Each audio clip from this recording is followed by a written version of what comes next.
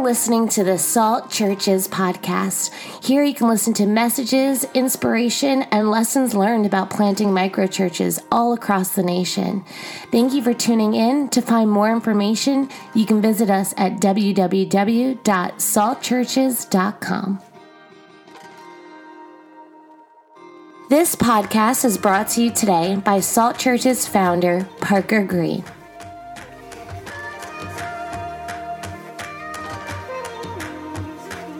Parker, welcome to episode 13 of the Abnormal Tribe podcast. Good to have you on, man. Good to be here, man. Yeah, well, why don't you... So most people who are listening to this aren't going to know who you are, and you come with very high recommendations from Seth Barnes. He said that we really need to have you on and hear about what you're doing now. So give people a brief overview of where you're at now and what you're doing, and then I'd like to kind of jump back in the timeline. Yeah, no problem. So quickly, my wife and I lived in New York City, and we were campus pastors at a church in New York, over a couple of campuses, men's ministry, stuff like that. And we ended up feeling called to Southern California. We moved out here and we co-founded Salt Churches together at the beginning of 2017. So we started in January 2017. Nice. So are you originally from New York City or from New York? No, so I'm kind of roundabout. So I grew up in Washington State, actually, in Spokane. Okay. Most people on your podcast probably wouldn't have heard of it. And then moved to Southern California my last year of high school. Then I moved to Australia for 3, back to California for 4, and New York for 4. That's where I met Jess. We got married. We had our first baby, David Leonidas, and we moved back recently. So she's never been here before, lived here before, but took her out here 4th of July one year and she was sold. So wow. Here we so are. You've been kind of around the world. You've been all kind over of, the place. Yeah. Kind of, yeah. So what brought you to California or to Australia, and what were you doing there? I was studying at Hillsong International Leadership College. So studying just pastoral leadership and interning with the youth ministry out there. So mostly junior high ministry stuff, small group stuff, discipleship, and just general junior high foolishness, like cleaning poop off walls at summer camps, like that's been smeared all over the place. Just all the good things. I've actually never talked to anybody who has studied at Hillsong. What is Hillsong like? I don't think I even know anybody who's ever been to Hillsong in Australia. What's it like down there? I mean, it'd be hard to put it encapsulate 3 years in I think even in one podcast, but what they're doing and what their reach around the world is incredible. And that's kind of what got us out there. My brother was out there as well, and my sister as well, and my brother-in-law were actually leading the youth ministry at the time. So was kind of my in for the internship and stuff. And I would say what I learned how to work. I mean, I was doing probably 40 to 50 hours a week volunteer work. I was in class 20 hours a week, working 20 hours a week, and then doing cast jobs on the side, whatever I could get. So it was 100 hours plus a week of ministry and survival and discipleship and spending time with people at the same time. So it was fun. Yeah, I mean, it was a blast. I lived on the beach for 3 years basically, and went to school. So it was a really, really good time.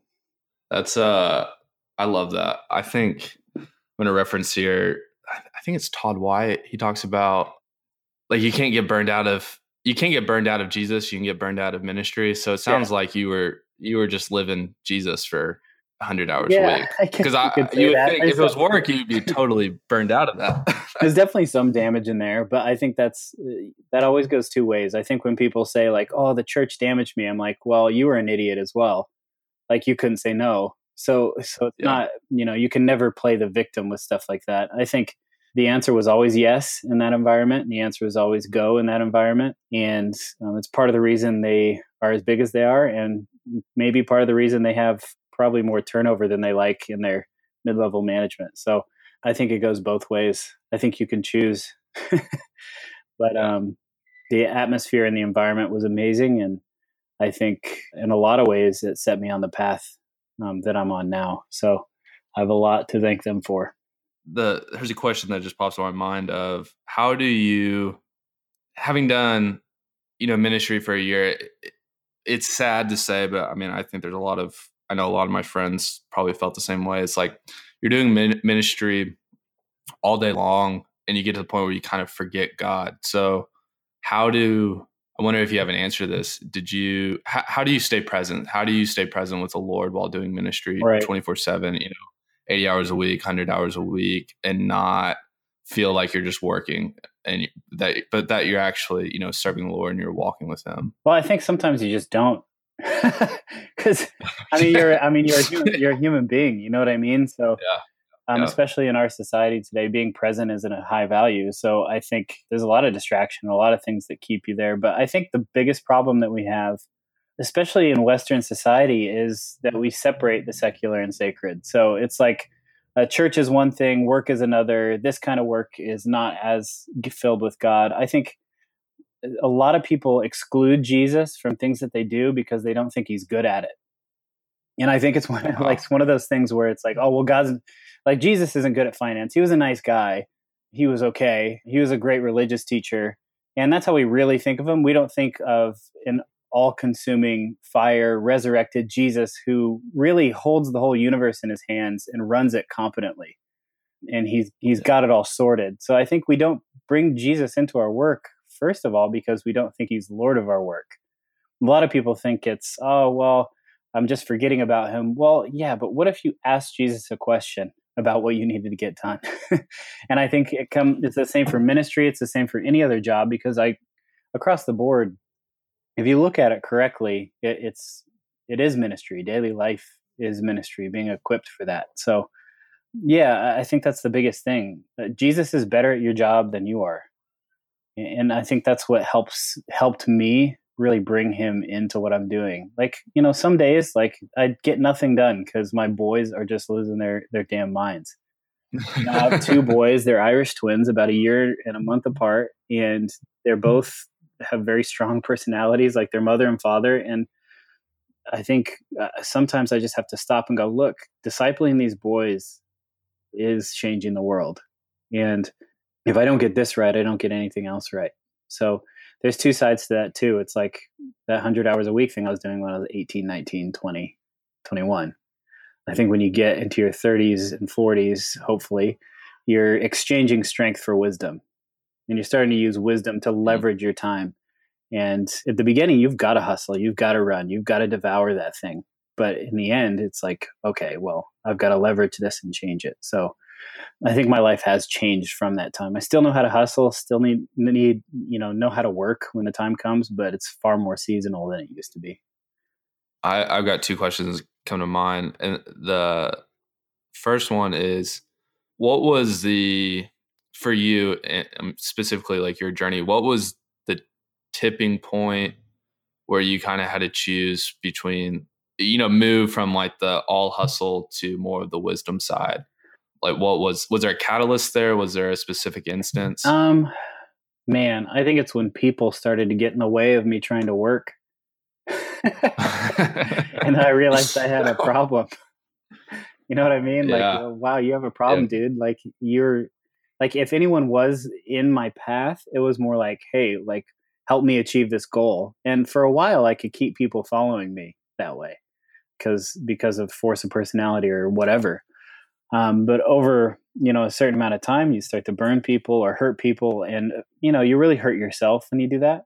So I think the tipping point for me was really just getting married and starting a family and looking at my life and going, well, what's my 60-year plan? And then taking it even further from there, what's my 200, 300, 400-year plan if, Jesus doesn't come back, whatever your eschatology is. Like, yeah. Like, what does my family look like when this thing branches out? Because I don't want to be a weak link in that chain, because that's probably the biggest impact anybody can have. So it's the people that see you 24/7. So I think that's when it really changed for me. I was like, I just need to work smarter. I need to work through relationships. I need to love my family and love people better. And I'm not perfect. I still work too hard. I still have probably 3 late nights a week where I'm up until 11 writing or doing something, but I still manage to make it work. So that's really good. This is kind of the nice thing about having a podcast. You can ask the questions you want to ask, but I mean, this really strikes home for me. I'm definitely, and not to, it's not like a pat on the back. It's okay if it is. I definitely, yeah. I mean, I kind of fall into the category of putting work before most everything else. And so, I mean, this is it's really good. I kind of want to pick your brain here of how did you choose to cut back, and what did you choose to cut back in your life to make more time for your family and the things that were more important? Like, how do you take the step from, like, it's your personality, you work all the time, you work 80 hours a week, 100 hours a week. It's not really that big of, it's just the way you grew up. That's your personality, is what you love to do because you love to work. I do love working. Yeah. Yeah. So but you also, like, in my brain, it's like, okay, I know that there's these other things that are super beneficial for my life that I'm not making time for. Mm-hmm. So how do you start cutting back into your work? Well, I think the biggest thing that I chose to do was I needed to define success for myself, not what other people were telling me success was, and not what the world tells me it is. I think the biggest thing is material success was important to me, of course, providing for my family, securing a future for them in that way, and some things I really liked. But I think the biggest thing was I had to sit down over a few week period and really assess who I was as a person. And this is a very imperfect walk. Like you have to, like, working is it's like a drug. So you can go back to it. And sometimes you can kind of tap into it and leverage it for your advantage. But a lot of times it can, your soul and your body get tired, and then you're weak mentally. And that's when you start to run into trouble. But I think I defined success for myself. I said, okay, so I'm sitting down. I literally mentally pictured myself sitting in a big leather chair in, like, the future library that I want to have, like, surrounded by thousands of books, like, considering myself like an important person at, like, my cabin in the woods somewhere, you know what I mean? Somewhere in the Sierra Nevada or, Vail or something like that, where I've just got this just amazing house that, like, the whole family comes to for Christmas. Right. So I'm sitting in that chair as, like, a 75-year-old, 80-year-old, and looking around myself and thinking, what does my life look like? And I think what I eventually wanted to do was have a legacy of disciple making. And when I say that, I mean making spiritual sons and daughters that go on to make more spiritual sons and daughters and bring the kingdom in whatever they do. And once I could define that, relationships skyrocketed in their importance. And sometimes I suck at this, but if I can keep that in mind, that really we're like a war family. That's the best way I can say it. Like, the church is a family at war together. Like, we're bound in blood together to expand the kingdom of heaven, to destroy the works of the enemy, and to continue the mission that Jesus has given us. And sometimes war is work, but the reality is that a lot of it is that kinship from common mission.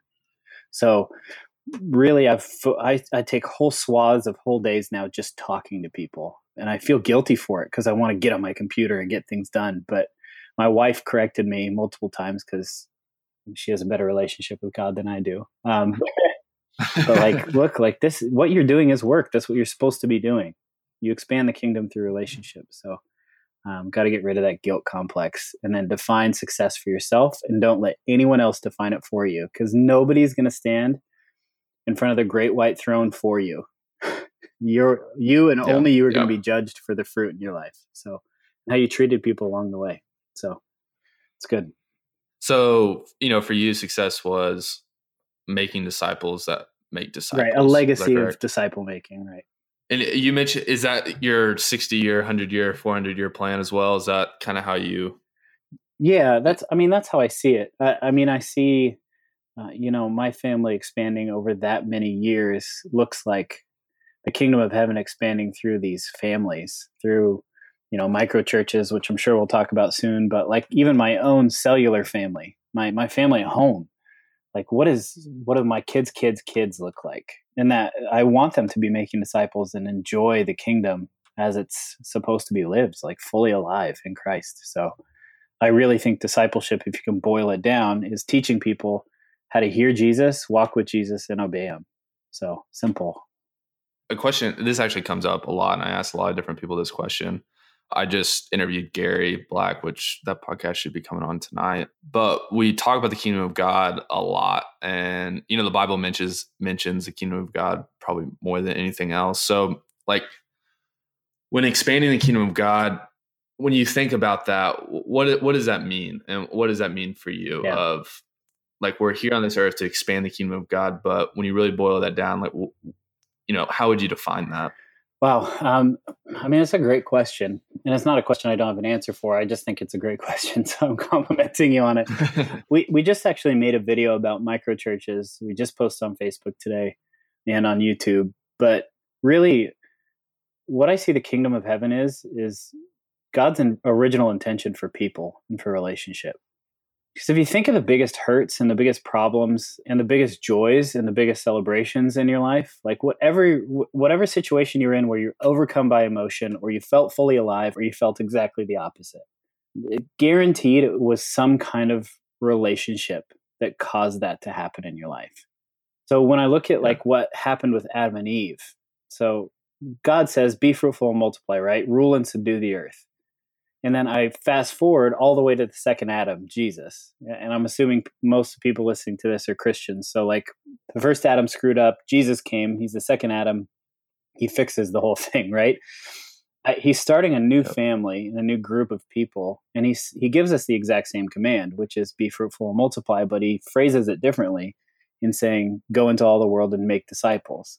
And I think the kingdom of heaven comes through individuals learning how to follow Jesus in their individual walk with him and in a prayerful, loving community that's on mission together. So if you can have millions of these little pockets of believers, like, and I do mean millions, these pockets of believers in cities and towns all over the place, then of course the kingdom of heaven is going to be felt, it's going to be smelled, it's going to be sensed in the way that even the government itself runs in that place, in the way people treat each other, in the way that church is run or, effectively helps one another and people being activated in their giftings. I think atmospheres really change. So for me, the kingdom of heaven is the multiplication of God's family on the earth to rule and subdue it. And I don't have a clear, like I said before, eschatology on it. Like maybe Jesus will come down out of the clouds, like Paul the Apostle says. And I believe that Revelation is like a Daniel-esque book that at some point, like there's going to be a new heaven and a new earth. I can't derive exactly how God's going to do that. But in the meantime, I'm going to take as many people as I can with me into the kingdom of heaven. And I mean the kingdom of heaven, like living now, here, present. In the kingdom of the heavens. And of course, you're going to go to heaven because you're already living in it and you're friends with God.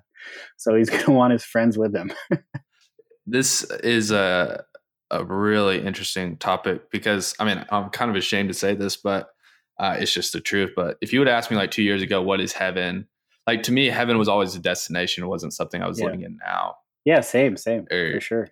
What was the what was the tipping point? What was the catalyst that for you brought you to realize like, wow, like, Jesus says the kingdom of God is here and he actually meant that. And it's not just this destination, it's something that we walk in the present. Dallas Willard in his book, The Divine Conspiracy. It's about the divine conspiracy. It's a great title. He was a professor at USC out here in California. He just passed away recently, and I'm kind of bummed because I moved out here and just missed him. But I was like, I really wanted to meet that guy. But it's basically about how the kingdom of the heavens is here and present. You can actually do what Jesus asks you to do. You can actually do what Jesus asks you to do. That's the crazy thing that I read. It was like, wait, no, so we can actually do what he asked us to do in the Sermon on the Mount. We can actually do that. and he lays out a very clear way, and that Jesus shows us how to do it. And when I thought heaven, a lot of English-speaking people think sky, right? He explained that even with the vision that Peter had with all the animals that came down in that sheet, when he says out of the heavens, it means the space right in front of him. So when a Jewish person was saying, the kingdom of heaven, there were multiple heavens, and part of heaven was what was around us on the earth. So the actual air that we breathe, what's around us, it's present, it's here because God rules over it. So it's not just some pie in the sky place. If Jesus lives in us and he is basically filling all of heaven, then wherever we go, we should look like that. And that was the book that tipped everything for me, I would say. When did you read that? 2015. So that's not too long ago. Okay, you read that book and you kind of come to this realization the kingdom of God is here. What happened after that? A number of things happened. God just started clicking things along. Things were going well with our church in New York. I was just personally, I think, dissatisfied and trying to figure out how I could make as many disciples as possible after reading that. I just didn't have a clue as to how to step into it necessarily.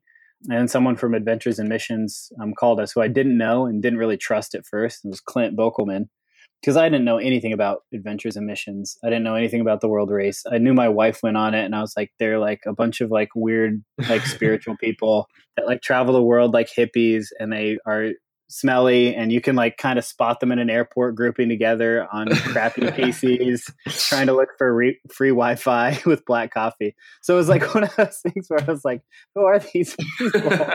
That's like the most accurate description I've ever heard. So well done. Like, well done. A weird subculture. And the headbands, man, like the headbands are like, I don't know what it is. I think the headbands have finally phased out. So yeah, thankfully. Maybe. I understand like maybe keeping like that Southeast Asian sweat out of your face or something. But like when you're in like Denver airport, it's like just chill. So I think for me, he called and basically said, hey, follow me as I follow Jesus. Follow me, I'll make you a fisher of men. I'm like, I'm not sure if you're allowed to say that. But let's give this a shot, because at that point I was just like, I needed something. I guess I needed red meat. You know what I mean? Yeah. Like I needed to put my teeth in something and taste blood in my mouth.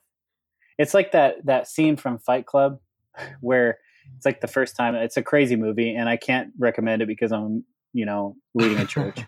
But and the book is even crazier. So if you're gonna do anything, don't read the book. Watch the movie, because the book is even crazier. Oh wow! But he says to that guy running the shop, that Indian guy running the shop that was going to be a veterinarian, and he takes his license away from him, tells him to get on his knees, and puts a gun to his head. And he pulls out his license, he checks his address, copies his address, and keeps the license with him. And he says, if I come back here in 3 months, or whenever it is, if I come back here in 3 months and you're not in veterinarian school, I'm going to kill you. It was like one of those moments where I'm like, you know what? I wish someone would have done that to me. Yeah. And it made sense to me, the way that Jesus called his disciples into discipleship, with letting them know at the front end, look, this is going to be brutal. You're going to be reborn. And if you've ever been a part of a birthing process, labor is wild. It's messy and it's hard. And it's like, it's crazy. So I just think being reborn isn't necessarily like the cleanest process that we make it out to be. Like, oh, I said my prayer. It's like Jesus, like, no, you're being like reborn. Like you're going to have to figure out how to live all over again. You can't just keep the old stuff. You're a different person. So that's kind of the mentality that I got into, and I'm still into. It's more militaristic than some, but I don't think we live in a world where we need half measures anymore. So it's things have swung so wildly against what Jesus stands for and who he is as a person, and the need is so much greater now that I think we can't survive unless we stay on mission. So Clint called you up, says, hey, come follow me. What happened after that? I mean, what's that story? Well, yeah, he laid out expectations. We got on the phone or Skype every week, and he was like, you have to make disciples that make disciples. So you can't just keep meeting with me. You've got to start meeting with other people and teaching them the way of Jesus. And it's like, I mean, it comes back to the same metaphor. It's like the first rule of Fight Club is don't talk about Fight Club. But the more you try and keep it a secret, it's like the more the word gets out. So you just end up, we ended up meeting with more people and just kind of figuring out as you're going along, to be honest. Like just opening the Bible and saying, what does Jesus say? How do we do it? What does Jesus say? How do we do it? And just repeating that process while staying in communion with him. Because I think the biggest goal, or any goal of discipleship, should be unbroken fellowship with Christ. I just think if we can stay connected to the vine, then discipleship is working. So, was this going on when you're meeting with Clint? Was this while you were in New York? I'm assuming. Yeah. What was I really want to dig into kind of the story of how you got out to California. So you started a church in New York, or you were working in a church. Did you start? No, we didn't start it. My brother-in-law and sister started it. So they moved from Sydney and they were in New York. Was that a house church, or was that more of No, it was a regular church, but more like a parish model, I guess you could say. They called their campuses communities. So groups of like 150 to 200 people meeting in different locations or different boroughs in New York. So my wife and I ended up running 2 of those, but really we were running one most of the time, called Union Square, which is like kind of in the central part of Lower Manhattan. What got you into like micro churches, compared to conventional churches, and what's kind of your thoughts on that? Well, for me, it's not as like romantic as some people, but like they're like, oh, I love the family aspect or this, and I'm like, well, for me, it was just like, well, how do we saturate an entire city? Yeah, because I was looking at the churches that we had in New York City, and I think the biggest new arrival in Manhattan would have been Hillsong Church, right? And I don't know what their attendance numbers are, but let's say 12 to 15,000 people attending in their first few years in New York City, and they're packing out services 6-7 times a day. What those numbers are, I have no idea, but their next option would have been Madison Square Garden for a venue, which they never would get, or purchasing a huge plot of land in Manhattan. So basically you have to build a new part of Manhattan if you want land, because it's all gone. And if they expanded to 10 services in Madison Square Garden, you're looking at the 25,000 people per service, right? So let's say you get 200,000 people attending your church on a Sunday. There are 0.7 million people in New York on the books. You're not even scratching the surface. So you're in single digit percentages still. So what I thought was, well, how do you invade a city properly? How do you start a revolution that gets out of control, Parker, that actually shifts culture? And I thought, well, what if you could have a church in every house, in every apartment, in every park, in every coffee shop, in every restaurant, every pub, bar, anywhere people could meet. I don't want to call them house churches. We call them micro churches, just because house churches tend to get the wrong people, because we don't want community for community's sake. But what if you could do that? What if you could overwhelm an entire city with what God wanted to do, and making disciples that multiply in groups of 10 to 50 people meeting in homes? I think you could actually change the world and change cities. I think the tipping point for a culture shift is around 40%. So in New York, you're looking at 3.5 million people that you need to see in discipleship in the kingdom to see the culture really shift over time. So that's where it came. I looked at the churches that we were running. I looked at the churches that were in the city that were, famous and killing it. And I was like, that's not going to work in 30 years. It has to break down into something smaller, or we're screwed. So when you start discipling people, I'm assuming that's something that you really kind of drive home, is like, hey guys, like if I'm going to disciple you, you really need to go out and disciple others, or Yep. Is that a right away thing, or is it? That's an as soon as possible thing. Okay. Because in the kingdom, you get what you give. So for me, it's like, well, I don't know that much. Well, do you know John 3:16? Great. Go share it. You know what I mean? Give it to somebody. You've got to give this thing away. Otherwise, the whole discipleship process becomes about you, and becomes about navel gazing and fixing problems in yourself. But a lot of the fixing in our lives, a lot of making order out of chaos in our lives, comes in the doing of what Jesus said, not just sitting around and thinking about it. So I love that. So that's the biggest thing. It's like, love your neighbor as yourself. Well, you can think about that all day long, but knocking on the door and handing out some brownies and like going the extra mile for a neighbor, like something stupid, like, hey, I noticed you have kids. Can I clean your house at some point? Like, you know what I mean? Like that changes you. It's not sitting in your house thinking about it. Is that a hard concept? I mean, I feel like I mean, maybe in my life, I catch myself a lot of times where I've become so introspective and so self-improvement oriented that you totally forget about the world around you. And what I've noticed is when I'm not thinking about myself, and like what you were just saying, when we turn our eyes away from ourselves, that's when we grow. That's when we get closer to the Lord. That's when we get closer to our communities. And that's when we become a better person. But it's really easy to kind of turn your eyes inward and try to fix things. Yeah. And I think we all have to come to the realization that we're not our own savior. I think when we try and save ourselves is when we run into really big problems. Like whatever the book is or whatever thing it is, like when you like try and, make some kind of blood or effort sacrifice for yourself, then you start to realize that you don't have enough blood, you don't have enough sweat, you don't have enough tears. You just don't have enough. So it's like that stupid Pinterest thing that's going around. It's like, you're enough. And I'm like, no, you're not. That's the whole point of the gospel, is that you're not. Yeah. And that you need Jesus. And then you'll have more than enough. And the things that you do will be beyond your capacity because God transforms you. But I don't buy into that. It's hard to do because I love reading. So I'll read anything, Yeah. But actually doing what it says is the beauty of it. I mean, think about the early church. They didn't have a Bible. They just did what Jesus said. And it worked. Yeah, very true. They had the Old Testament, right? But only a few people get their hands on it, and only the Jewish church really knew it. So I love this. I really want to dive kind of deeper into this.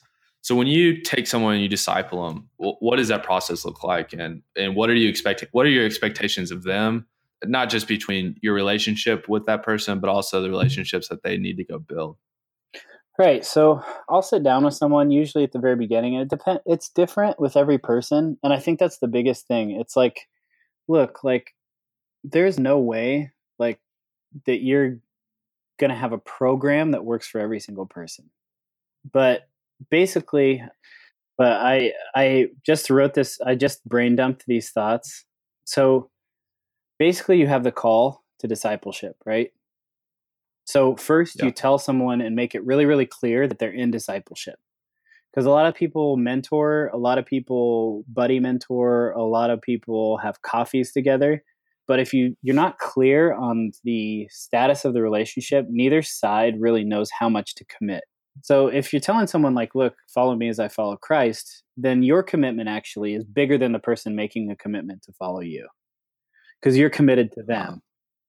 So when people are like, oh, I feel scared saying that, I feel like I'm selling something, like, no, you're not. You're telling somebody, you're bonding yourself to somebody to see them basically succeed in Christ. Yeah. And that's a big deal. And it doesn't always work out. Relationships sometimes don't. And sometimes people just fall off. But the reality is like the clarity has to be there. And I find Jesus being really clear with his disciples that they were following him. Otherwise, you're just really not loving that person because you're setting secret expectations and writing secret contracts for them that they're not fulfilling. And that's where like resentment and stupid crap comes in the relationship that gets in the way. Yeah. So if it's all out in the open from the start and you like your intentions are clear, then the trust is built from the start. And then I think a lot of deliverance happens next. Like pulling people into the kingdom, walking together in the kingdom, showing them what the kingdom looks like. And then over time, they mature. So for me, it looks like meeting with guys one-on-one. It looks like having them at my house all the time. It looks like them drinking all my wine and my wife getting mad. It looks like, you know what I mean? It looks like them drinking my last beer and not thinking about it. It looks like them walking through issues in life here at my house. It looks like them encouraging me in reverse. No, it looks like so many things in life because discipleship is not just like a meeting. It is a life. Just like salvation is not a moment, it's a life because your whole life gets saved. Yeah. So for me, it looks like an open door a lot of times. A lot of meals together, a lot of time together, and a lot of scripture shared and learning how to obey Christ together and a lot of doing. So, wow. I'm going to switch topics a little bit. Let's talk about, what you're doing now and why you chose to move from New York to California and what your vision is there. Yeah. Well, I did in 2000, what was it? 2015 now? 2015, January 2015. I did a 21-day fast. And it was actually for the stuff that I was doing at the time. I was helping, restart a church in the Upper West Side. I was running the Union Square one, which my wife was starting to take over at the time, Jesse, helping start the men's movement, the men's ministry at the church I was at. So a lot on my plate, and I had a baby boy on the way. Wow.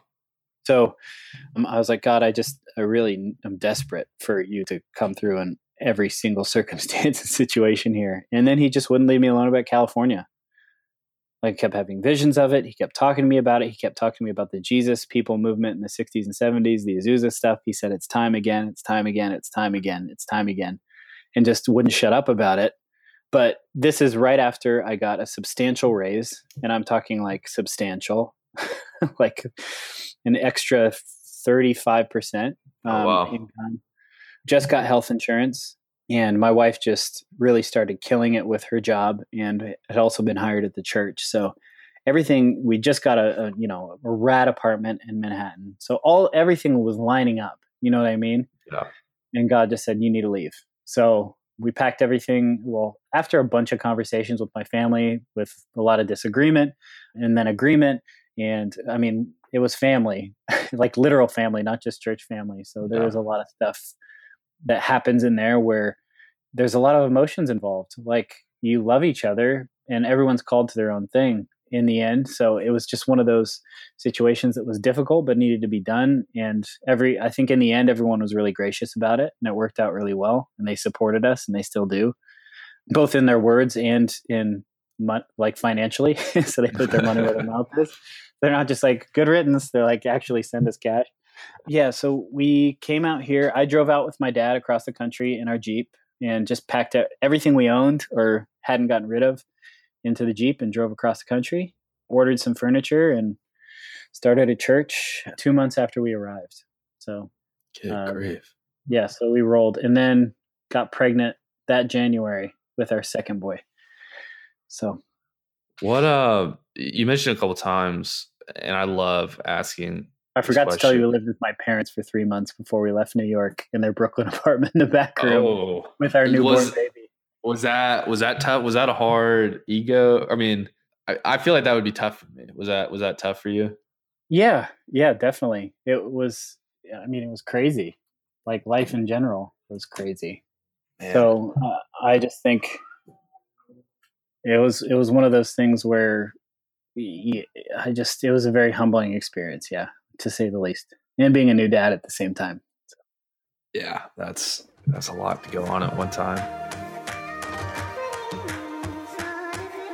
Thanks for tuning in today. We hope you feel inspired, encouraged, and empowered to change the world for the name of Jesus.